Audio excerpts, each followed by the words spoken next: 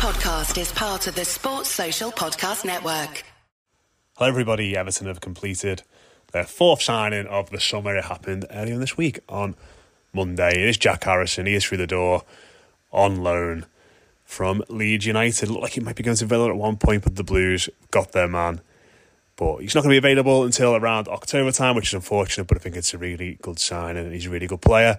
And as ever, with all things Leeds United here on the Blue Room, we managed to catch up with Phil Hay from The Athletic, who of course is the authority in all things at the Yorkshire club. So he told us all about Jack Harrison, what he can offer, where he's going to play, what kind of character he is, as well, going into this season and into what is going to be an interesting year in his career. And we also spoke, of course, about the developing and tumultuous situation regarding Wilfried Gnonto, who Everton want. He wants Everton, but Leeds do not want to sell him. So Phil gave us the latest on that and whether he thinks the deal's going to be done a bit later in the window. An assessment of what is a very messy situation. So here is segments from both parts of that chat. If you want to listen to the full 25 minutes, it is available over on the Blue Room Extra. It's patreon.com/the Blue Room Extra. The link is in the description. As ever, it works out roughly around about £1 a week. And content is flying out as the transfer window rolls on and the season kicks into gear as well. So hopefully we'll see you over there. In the meantime, hopefully you enjoy this chat with Phil, who speaks first about Harrison and then about Gnonto.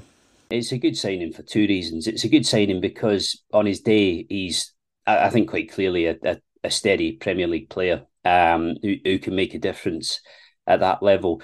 But it's a good signing as well because he's a player who, you know, at points last season when Newcastle were interested in him, Leeds were kind of holding out for a fee of around £35-40 million.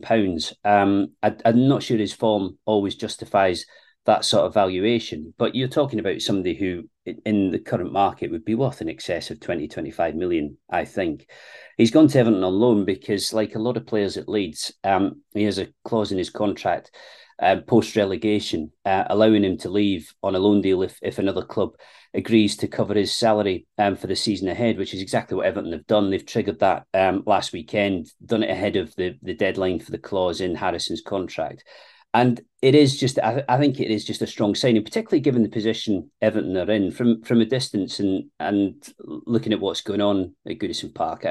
I don't get the impression that for Everton this is going to be anything other than a season of trying to be less volatile and steadier than last season. Ideally stay up again, obviously, but perhaps do it with a bit more breathing space than there was back in May.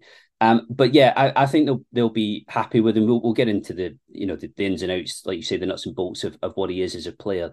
But when Harrison plays well, he's a definite asset, and Everton will be stronger for having him.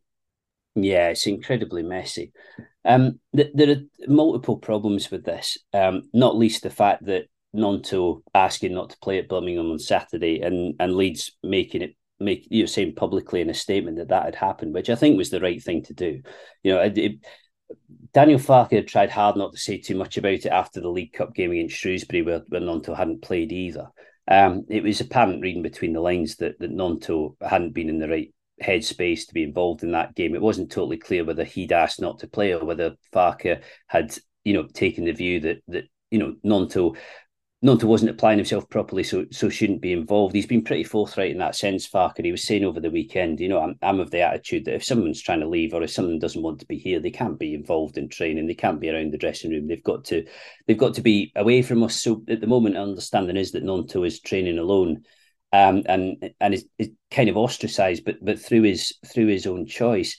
From what I'm told, Everton's valuation at the moment has been just below £20 million, something like £80 million, I think, is about the best figure that's been suggested to this point, and it's considerably less than Leeds would want for Gnonto. And while they're saying he won't be sold, it's the usual situation of every player having their price. They just are trying hard to stick to the line and are pretty determined to do this, that Gnonto's price will have to be really high in order for them to sell him. And I think, to use that awful phrase optics, or that awful word optics, the optics will look really bad for them if he goes for a low fee. I think at this stage it needs to be a fee where everybody, including the fan base, can say, well, that makes total sense.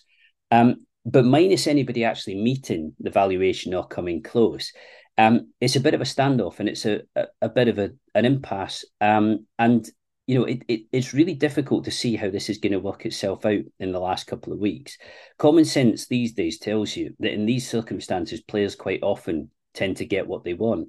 But I do honestly think that if the valuation doesn't go high enough, then the club's ownership here will be minded to keep him and will be minded to avoid losing him and to some extent to show that they're kind of not going to be dictated to by a 19-year-old who is massively talented, Italy international. And my understanding is that in Gnonto's head, he feels that if he's going to make the Euros with Italy next summer, he needs to be playing top level football. That playing in the Championship probably isn't going to do that for him or isn't going to give him the best chance of getting into that squad. But it's incredibly difficult to manage. Sports Social Podcast Network.